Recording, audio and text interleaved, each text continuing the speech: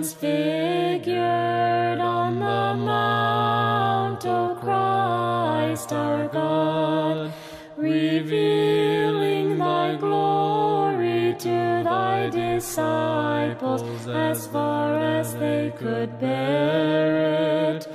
Let thine everlasting light shine upon us sinners, through the prayers of the Theotokos, O giver of light, glory to thee.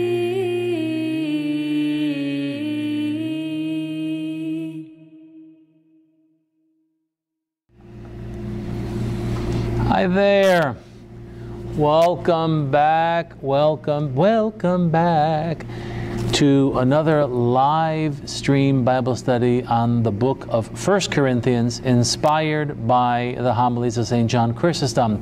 My name is Father Athanasios Heros, and I'm the Dean here at the St. Nicholas Greek Orthodox Cathedral in Tarpon Springs, Florida, and I'm your host for Be Transfigured Ministries. Welcome, welcome, welcome. We had a full summer vacation. I hope everyone enjoyed their summer vacation. Here in Florida, it is still summer. It is still very hot. Even though last week we had a brush with a hurricane, it is still incredibly summer temperatures here in Florida. So, if you're new, welcome to everyone who's new. Let me share with you how we do Bible study here. Our Bible study on 1 Corinthians, as I said, are inspired by the homilies of St. John Chrysostom. Now, what that means, when he was a priest in this case, he was a priest in Antioch somewhere around the year 385, we're saying. He wrote this series of Bible studies. Unlike his other Bible studies, this was not actually daily sermons. This was more of a classroom setting, a study. And we know that because the selection does not match the lectionary for the day. If, on the other hand, you look at his Bible study on the book of Acts, it matches exactly the lectionary. So the reading of the day matches another homily. So in this case, these were actually Bible studies taught by St. John Chrysostom.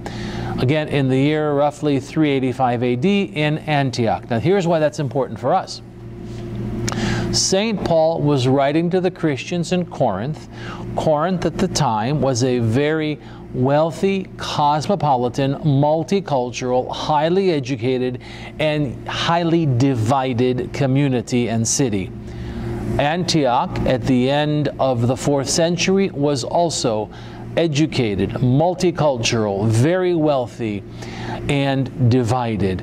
And America, same thing. Wealthy, multicultural, very divided, all these things. And so we're getting an extra benefit. We have St. Paul speaking, we have St. John Chrysostom speaking about St. Paul and to his people, and we are here today in the 23rd century. So we're getting a triple effect for our Bible study, which is really an extra blessing for us. As I said, we're here at St. Nicholas Greek Orthodox Cathedral. If you've never been here before, we are in downtown Tarpon Springs, Florida. If you are new, you can find our Bible study information at liveanewlifeinchrist.org/Bible-studies. That's my website for Be Transfigured Ministries. And if you need a refresher course on how to do Bible study, go back to session 1. Session 1 was an intro about how to do Bible study and also an intro to the book of 1 Corinthians. There is a study guide, and you'll find the study guide again on my website. There is also a chat room. The chat room is moderated by my wife, Presbytera Vasi, and she's really good at what she does. Of course, what she does most of the time is bossing me around, and she's extra good at that because, you know, the man is the head, but the wife is the neck. She turns the head wherever she needs it. My wife's in charge of everything. I'm just kidding. You're just kidding. I'm just kidding. I don't want to get her upset because she's here with us. She's standing directly across from me. And so she's moderating the chat room. if you have any comments or questions in the chat room, she can always bump those into the live stream so we can maybe address some of those things. Tonight is session 25, homily 24. On the online study guide, there's a link to the homily, homily 24. And tonight is 1 Corinthians chapter 10, verses 13 through 24. Before we move on, for those of you who are here in May, I assigned homework for the summer. Did anybody do their homework? I read it every week. You tried, right? The homework was to read 1 Corinthians at least once per week. Okay, I didn't succeed either, but how many times were you able to get through it? 4 times. Was it a beneficial exercise? It was. You get to begin to see the breadth of the whole letter this way, right? You can see where St. Paul, sometimes you get so into the weeds, you can't see the entire thing. So, Presbytero, who's online right now? Today we have Ray and Jane and Denise. That's it so far? I'm texting Thea Gloria now. Okay. Ray and Jane from Land O'Lakes and Denise from somewhere up north. I can never remember where she's coming from. Oh, if you're watching on YouTube, Denise is Denise L. it's not the Denise who works here, no. You'll find there's a little fundraiser button on there. We are trying our best. You may have seen a commercial when you launched the live stream tonight. If we can reach our goal of $2,000, we will eliminate all commercials. We've already eliminated commercials in our sermon series, and we'd like to eliminate commercials also in our Bible studies. So you can either make a donation there, you can leave what's called a super chat donation, or you can just go to our website, liveanewlifeinchrist.org/give, and you can become a monthly sponsor. And we will love monthly sponsors because they help keep our ministry afloat. All right, I think that was all the announcements. So let's go ahead and read our opening prayer. In the name of the Father, and the Son, and the Holy Spirit. Shine within our hearts, loving Master, the pure light of your divine knowledge, and open the eyes of our minds that we may comprehend the message of your gospel. Instill in us also reverence for your blessed commandments, so that having conquered sinful desires, we may pursue a spiritual life, thinking and doing all those things which are pleasing to you. For you, Christ our God, light of our souls and bodies, and to you we give glory, together with the Father without beginning, and your all holy, good, and life-giving Spirit, always, now, and forever, and to the ages of ages. Amen. Okay, so to begin, let's start. Who wants to read chapter 10, verses 13 through 24? Do I have a volunteer? I'm looking right at him because I already knew he was willing to volunteer. I put the microphone good up and close. Make sure you turn it on first. All the way to 24. Yes, 13 through 24.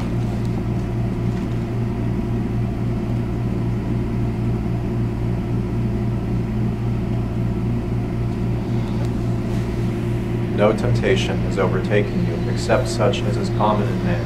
But God is faithful, will not allow you to be tempted beyond what you are able, but with the temptation will also make way the escape, that you may be able to bear it. Worship is sacramental. Therefore, my beloved, flee from idolatry. I speak as to the wise men. Judge for yourselves what I say. The cup of blessing which we bless, is it not the communion of the blood of Christ? The bread which we break, is it not the communion of the body of Christ?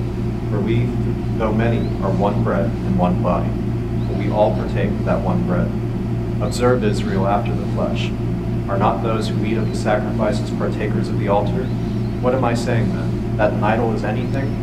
Or what is offered to idols is anything? Rather, that the things which the Gentiles sacrifice, Louder. they sacrifice to demons Louder. and not to God. And I do not want you to have fellowship with demons.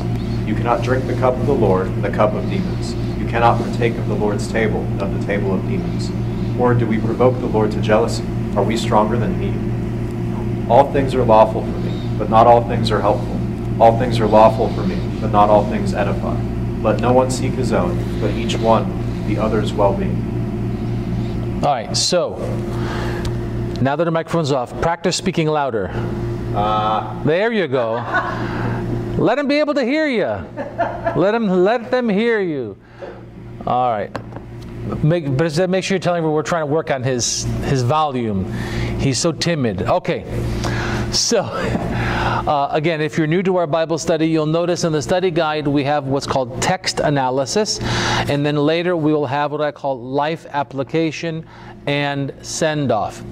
The text analysis is the traditional chapter verse. We'll see what St. John Chrysostom wants us to understand in the actual text.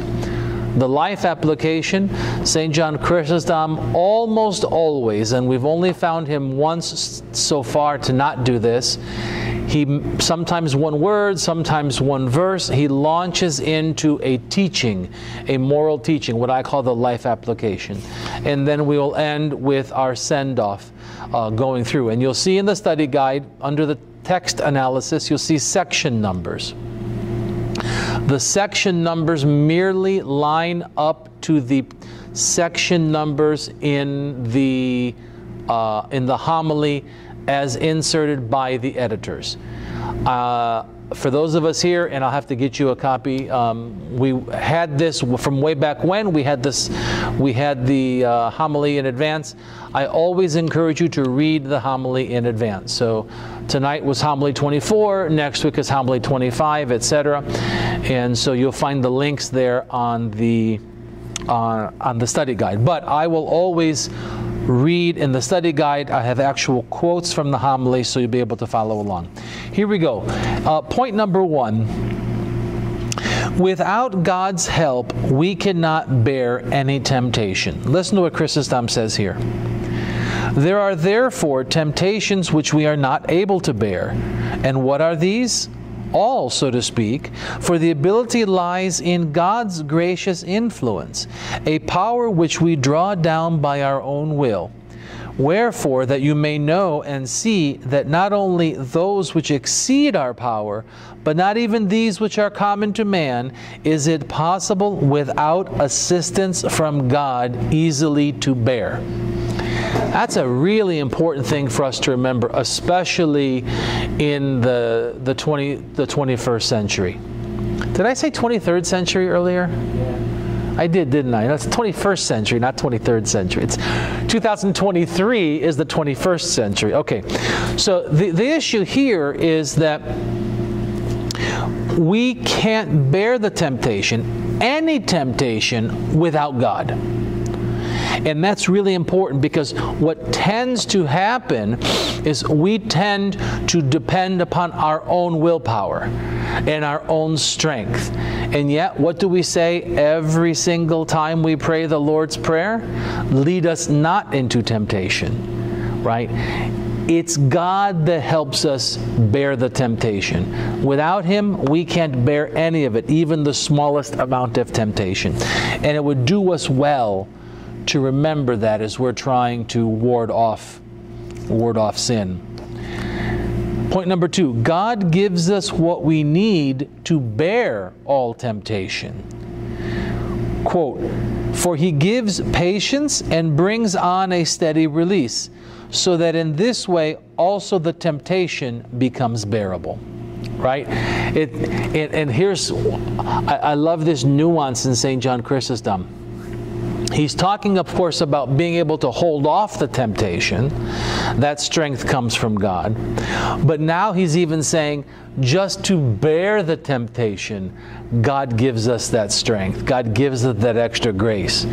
You know, because otherwise we'd be like, oh, I can't stand the temptation. Oh, the temptation. But God gives us even grace enough to hold that off. So I think it's a beautiful nuance here that St. John Chrysostom is helping us see in this beautiful text. All right, section number 2, continuing our theme of temptation. Point number 3, we should run away from temptation. Chrysostom says this, for he did not say simply depart, but flee, And he calls the matter idolatry, and no longer bids them quit to merely on account of the injury to their neighbor, but signifies that the very thing itself is sufficient to bring a great destruction. So, just keeping in mind here, he's still talking about this food offered to idols thing. That's the theme that's carrying St. Paul through this section. And so, St. John Chrysostom is reminding us that when St. Paul says, run away from temptation, he's saying, again, don't assume you're going to be strong enough to say no. Flee from temptation. Keep ourselves as far from temptation as possible, because without God's help, we're not going to be strong enough. So why put ourselves in that extra pressure? Those are my words. Point number 4. Freedom requires dialogue rather than force. Now this is referencing the way St. Paul is communicating with the Corinthians and how he's communicating with us. Chrysostom says this: thus also he more elevates the hearer when he discourses not as commanding nor as laying down the law, but as advising with them and as actually pleading before them. In other words, instead of St. Paul putting down the hammer, he's constantly addressing the logic of it. He's trying to say, look, this is the more reasonable treatment. This is the more reasonable behavior. This is how we should be acting. And he does that because that draws us in. The more we buy into the argument, the more we are willing to live by the decision. Right? If we are just constantly told, do this, don't do this, do this, don't do that, then we don't have any buy-in. Right? And so when he's talking about freedom, because all of us have free will, he understands that freedom requires this dialogue rather than constantly beating us over the head. Okay? And that's something that in our contemporary society we tend to forget. We're always trying to beat people into submission rather than trying to convince them to follow a better way. And of course, who is the better way? Christ. All right? Moving on to the homily, point number 5.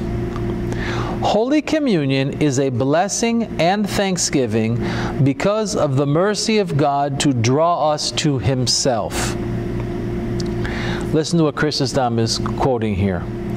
For when I call it blessing, I mean thanksgiving. And when I call it thanksgiving, I unfold all the treasure of God's goodness and call to mind those mighty gifts, since we too, recounting over the cup the unspeakable mercies of God and all that we have been made partakers of, so draw near to Him and communicate, giving Him thanks that He has delivered from error the whole race of mankind.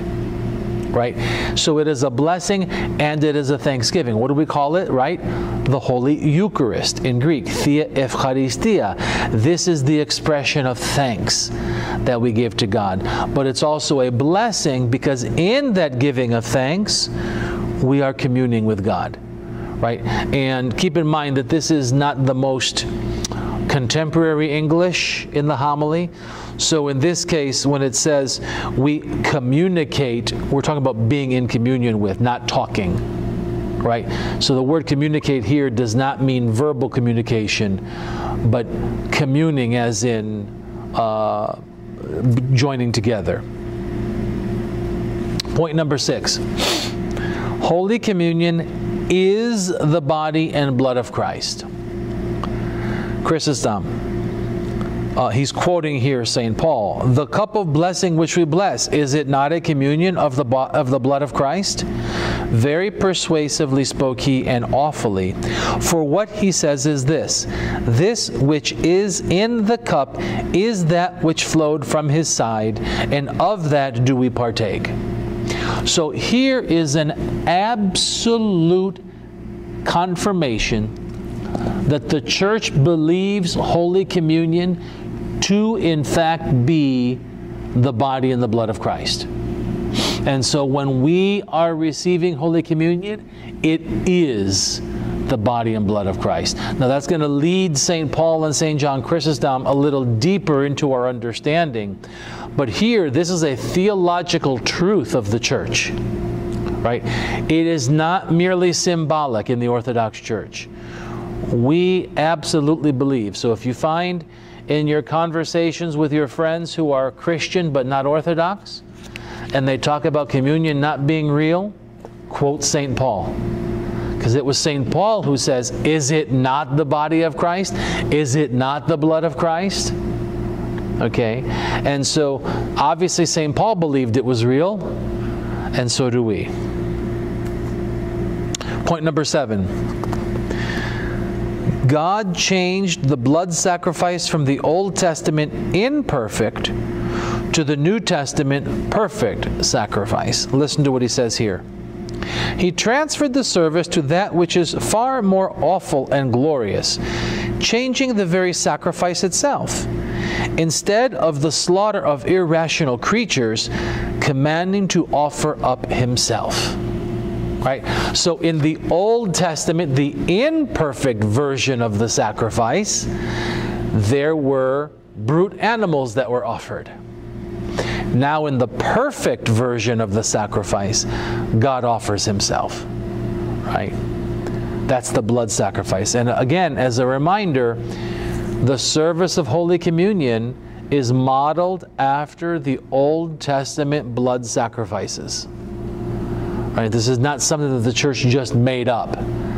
Everything in the Old Testament is a foreshadowing or a prototype of the New Testament. So Christ took what was in the Old Testament to get us ready for what was going to come in the New Testament. Right? He's preparing us. The Old Testament is preparing us for the New Testament, and the New Testament is preparing us for heaven. Not the second floor, heaven. Oh, second coming. All right. You know, I'm thinking a friend of a friend. I was just trying to stare. All right. Let's move on. In heaven, I'm in heaven. All right. Section number 4, point number 8. Through Holy Communion, we are united to the body of Christ. And I would say the blood of Christ. St. Paul talks about both of them separately, and so therefore Chrysostom does here too, but I'm merging them here. Chrysostom says this: because he intended to express something more and to point out how close was the union, in that we communicate not only by participating and by partaking, but also by being united. For as that body is united to Christ, so also are we united to him by his bread. There is no question about it.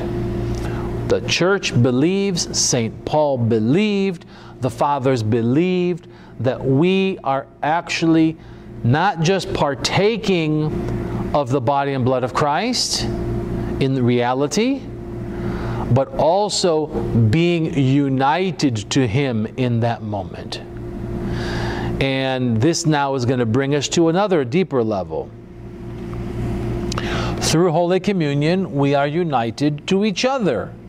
I mean, I've said this 1,000 times, right? For what is the bread? The body of Christ. And what do they become who partake of it? The body of Christ. Not many bodies, but one body. For as the bread, consisting of many grains, is made one, so that the grains nowhere appear, they exist indeed, but their difference is not seen by reason of their conjunction. So we are conjoined both with each other and with Christ, there not being one body for you and another for your neighbor to be nourished by, but the very same for all. Okay, so is your page? Are you missing a page? I'm missing the page. Oh, I have to check with my photocopier. Yeah. Right. So, in Holy Communion. There's all my copies. Well, some of them are yours and some of them was from the office. Try the bottom stack, Maria. Mine were 3 pages. Okay, so in our communing with God, in being united to God, right, I'll say it my way. If I'm united to Christ in Holy Communion and you're united to Christ in Holy Communion, that means we are united to each other. And that is that Christian unity as the body of Christ that St. Paul talks about over and over and over again, and it is what we have easily forgotten. We think we're on this individual journey, but we really are not. So that leads us to point number 10. Our life should reflect our unity to each other.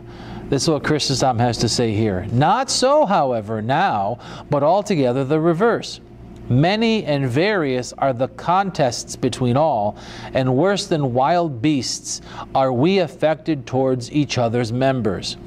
And Christ indeed made you so far remote one with himself, but thou dost not deign to be united even to your brother with due exactness, but separatest yourself, having had the privilege of so great love and life from the Lord.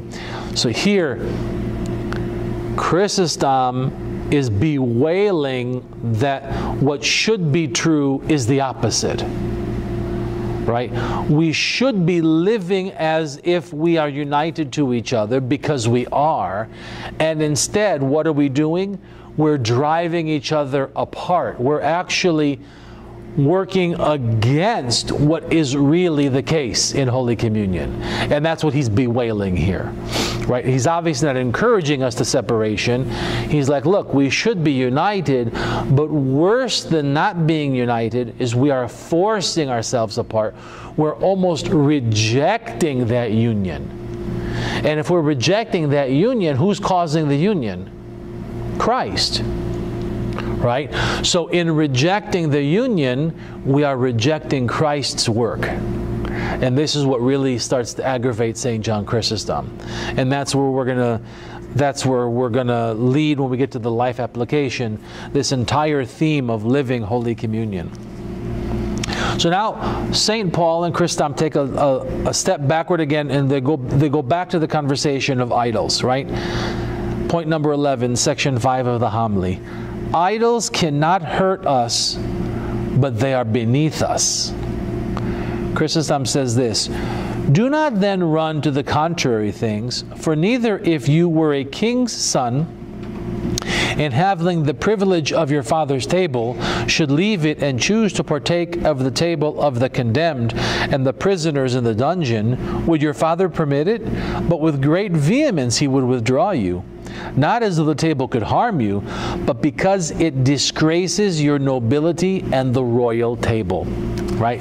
So here, St. Paul and St. John Chrysostom bring us toward the reality of our reunion with God and what that really means. And then they go, okay, now remembering this, let's go back and revisit the idol conversation. Right? If in fact we are united with God, why would we disgrace ourselves by joining together with the demons? Right, so this is how, see how St. Paul comes about the roundabout way now, right? Again, trying to have us buy into this discussion. Well, yeah, we believe in communion. Yeah, we believe it's the body and blood of Christ. Yes, we believe in our unity. Then why not live that way? Why would you unify yourself to something else if you're already part of the royal family? So he's taking this now full circle. Brazil, you have a question you want to chime in? Yeah, Denise is just asking to clarify, who is doing the rejecting? Is it the non-Jewish that are rejecting? Rejecting the truth of communion? I'm not sure. Well, in the context of this homily, everything is written to the Corinthians. So St. Paul and therefore St. John Chrysostom are talking about us believers rejecting the unity. Meaning, we're not living the truth that is in front of us. Is that from 9? Huh? From 9? Yeah, so he's saying that those of us who are believers, not the non-believing Jews, but here we are, we're united to each other, and yet we are rejecting that unity. We're the ones rejecting that unity because we're not living it. And we're doing worse, we're actually creating the separation. That's why Chrysostom is bewailing this point. He's like, we should be living in unity and we're driving each other apart. Still, of course, yeah, right. This was in 385. Is there anything different in 2023, the 21st century? This is why we're studying it this way, because it was true in Corinth in the 1st century, it was true in Antioch in the 4th century, and it is still true in the United States of America in the 21st century. We continue to struggle that we are united to each other, but we refuse to acknowledge it, and we keep living as if we're in some kind of individual path.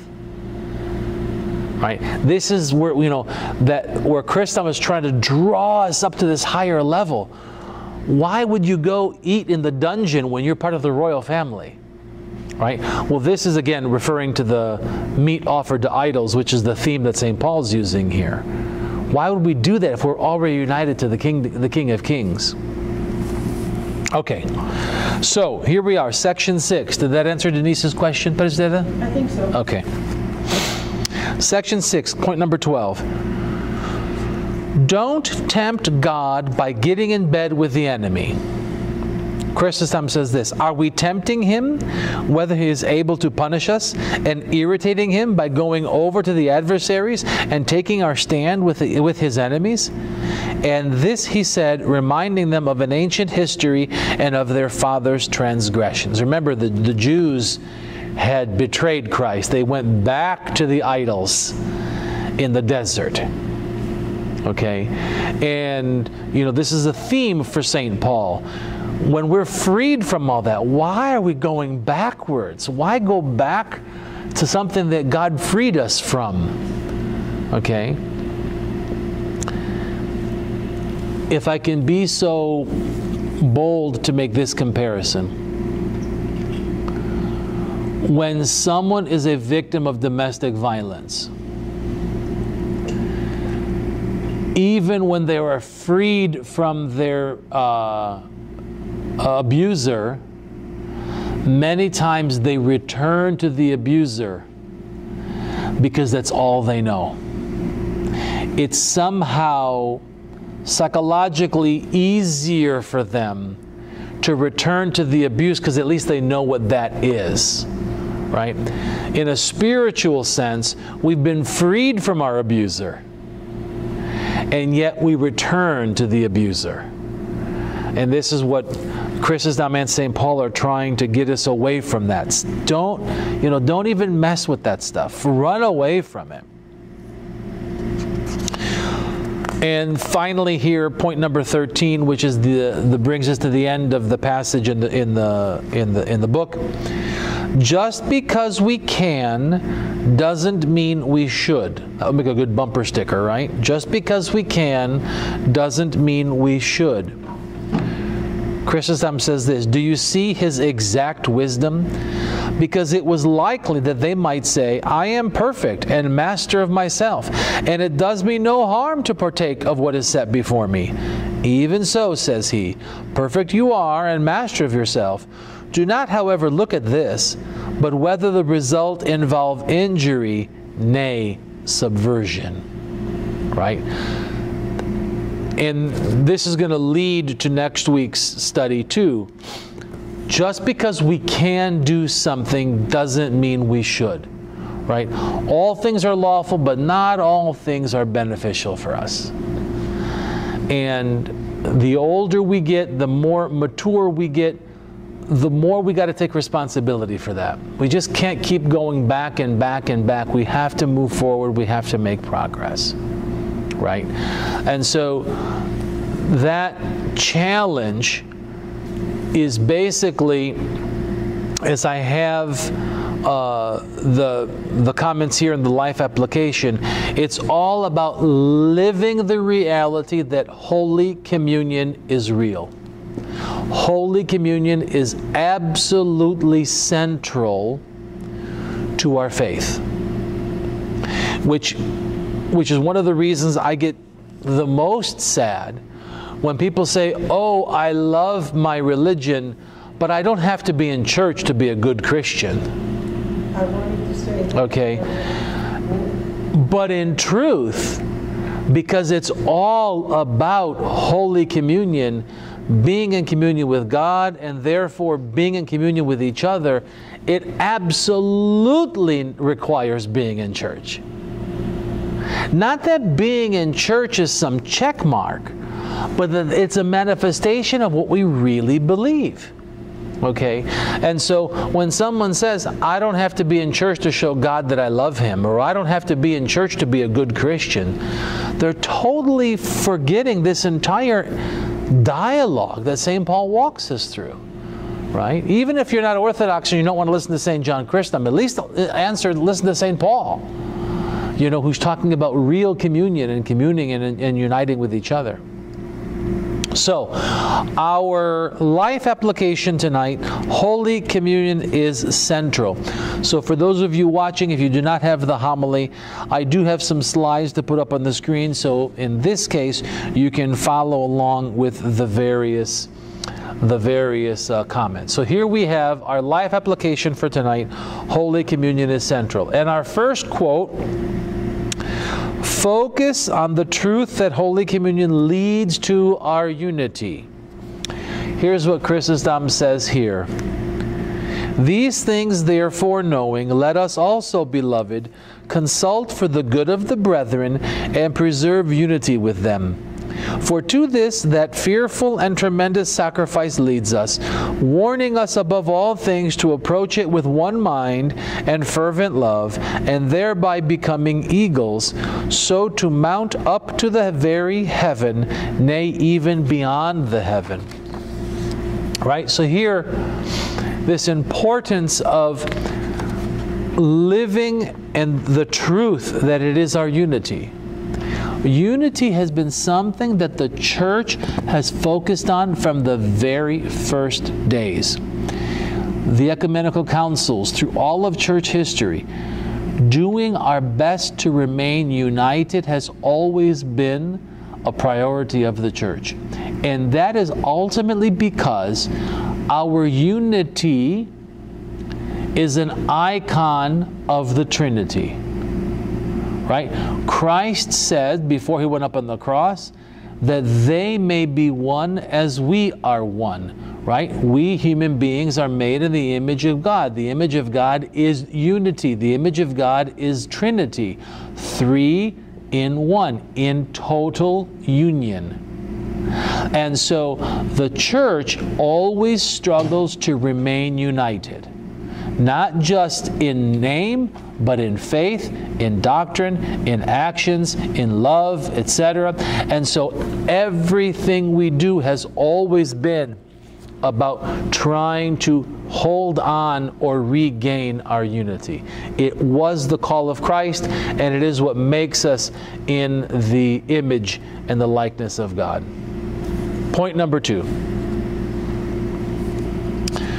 We must approach Holy Communion with reverence and care because this is the body and blood of Christ.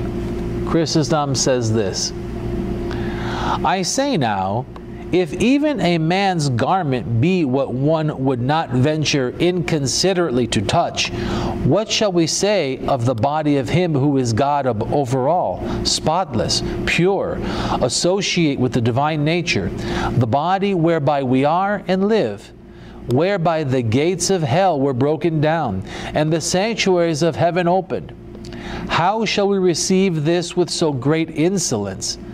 Let us not, I pray you, let us not slay ourselves by our irreverence, but with all awfulness and purity draw near to it.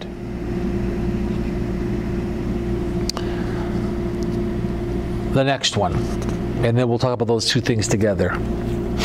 Holy Communion is the cause of pain and suffering for those who hate God. Quote, And as they who take food which they are unable to retain, on account of that vomit up also what was before lodged in them, so also it happened unto death. That body which he could not digest he received, and therefore had to cast forth that which he had within him. Yea, he travailed in pain while he held him, and was straitened until he vomited him up. Wherefore, says the apostle, having loosed the pains of death, quoting Acts 11:24, for never woman laboring of child was so full of anguish as he was torn and racked in sunder while he held the body of our Lord. So who's he talking about here? All these he's. Right? Chrysostom is talking about Hades. Right? That Hades was in pain. The devil was in pain holding on to the body. Because why? Because the very union with God he hated. Okay? And so that's why why I'm making these two things connected. That those who hate God, communion is suffering, right? Because it is the body and blood of Christ. And so if we're going to approach Holy Communion with anything other than the utmost reverence, it doesn't mean that we're perfect to receive communion. It means, what's our attitude in approaching Holy Communion? If our attitude is nonchalant and careless, then it's going to cause us pain and suffering. Right? It's going to churn us up inside. Because when Hades, when the earth received the body of Christ, it vomited him up. Again, that's, remember, Jonah in the whale. The whale vomited up Jonah. There's that imagery there that reminds us of Christ. That the earth can't contain it. The earth shook. The earth was trembling, right? Because it was holding onto something that it just couldn't handle. Right? And so if we hate God, if we do not love the Lord, if we come in any way irrespectful of or whatever, it's going to be to our detriment. That's, again, it doesn't mean that we must only approach perfect, because we'll never be perfect. It's about what is our attitude when we approach.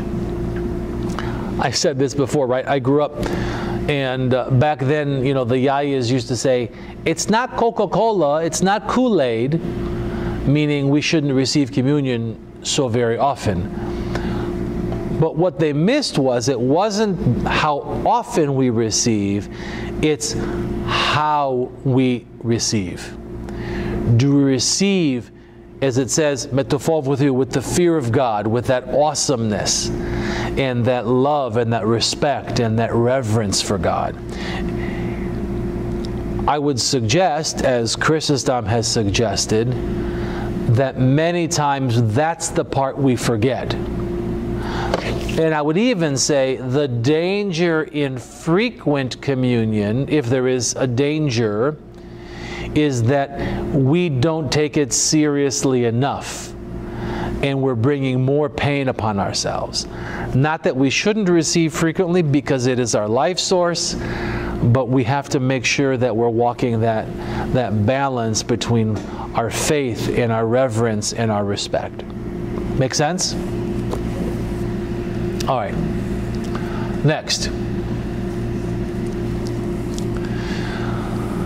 So all that said about how we should approach, point number 17, avoiding Holy Communion is just as dangerous as approaching carelessly, lest you think it's safer not to approach at all.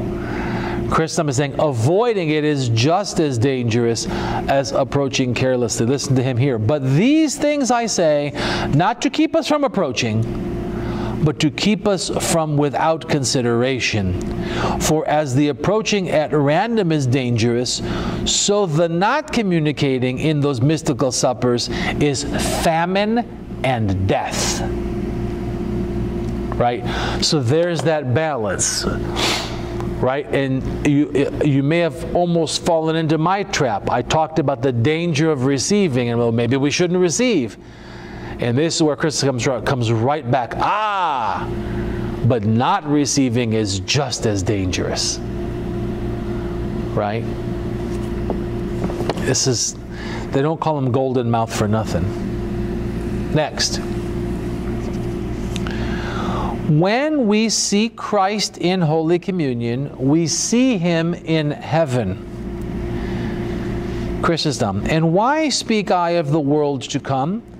Since here this mystery makes earth become to you a heaven. Open only for once the gates of heaven and look in. Nay, rather not of heaven, but of the heaven of heavens. And then you will behold what I have been speaking of. So this is kind of reminding me, I often make the announcement in church, during Holy Communion, we should not be venerating icons. Okay, now, it's not because communion is on our lips. Some people think it's that. That's not why I'm talking about that. If we truly believe that Holy Communion is the body and blood of Christ, and that we're seeing him in heaven, why on earth would we kiss a wooden picture of him? That's why I make such a big deal out of not venerating the icons during Holy Communion. I'm trying to remind us, when you look at the chalice, you're looking at Christ in heaven, right there in front of us. Why would we turn and say, oh, wait a minute, and kiss a wooden icon? We just wouldn't do that if we were really recognizing that he was right in front of our face, right? That's, to me, one of the biggest things that we see is where we have totally... Huh? You cannot change. Well, it's not a matter of not changing them. It's a matter of helping them see why it's important to change. To see why it's important to change. Okay. Final point here in our life application. Cast off all that is unworthy of God. Make your soul clean then. Prepare your mind for the reception of these mysteries. For if you were entrusted to carry a king's child with the robes, the purple, and the diadem, you would cast away all things which are upon the earth. But now that it is no child of man, no how royal soever, but the only begotten Son of God himself. Right? In other words, here's that final urgency. Prepare ourselves to be holding on to God.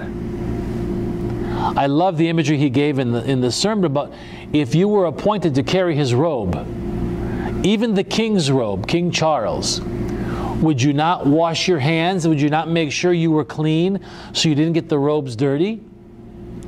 That's the imagery that Chrysostom is talking about. Therefore, clean ourselves, because that is who we are holding. Right? It's one of the reasons why the priest vests in the vestments for divine liturgy, to remind us we're not looking at the priest, but we're looking at Jesus Christ. All of these things are the things that we have forgotten over the years. Right? And it's natural, I guess, to forget these things, but hopefully with conversations like this, we can revitalize the better understanding of what Holy Communion is all about and why it's important, right? But I love the fact that he says here, right, avoiding it is just as dangerous. So that means, there's all these myths. The mythology of how much we have to fast. We have to fast 3 days. We have to fast 7 days. A husband and a wife cannot have sex before or after Holy Communion, and this and that. We set up so many things that make it almost impossible to approach Holy Communion. Now, obviously, Chrysostom is not saying don't take it seriously. He's not saying have no preparation. But what's funny is, we set up all these things to then say, so therefore I'm not going to receive communion because it's too difficult. That's what he doesn't want us to do here. He wants to say, yes, it's difficult.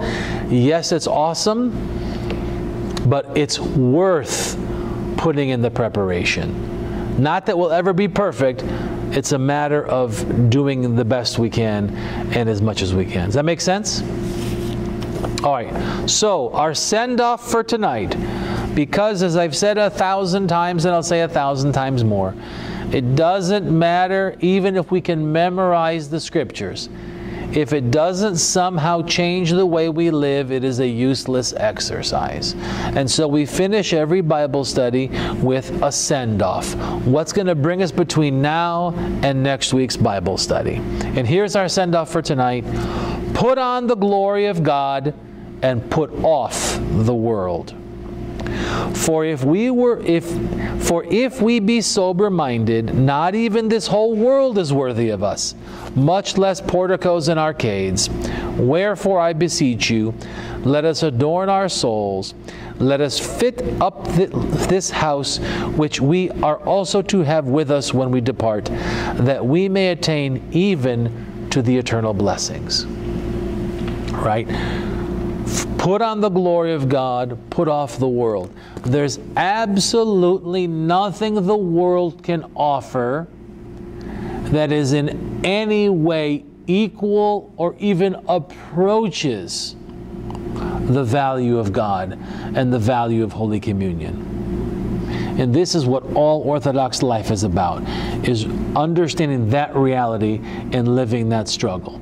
Running from temptation, living with Holy Communion, living united to each other, all of that is interconnected, right? To put on the glory of it. There's nothing else that compares. Any final questions before we tune off? Any questions online, Presbytera? No. Okay. So that brings us to the end of another session, session 25 of our live stream Bible study. We'll be back next week. If you're in Tarpon Springs, we would love for you to join us live here in downtown Tarpon Springs in Father Tryphon Hall. Until next week, God bless you, and don't forget to live a new life in Christ.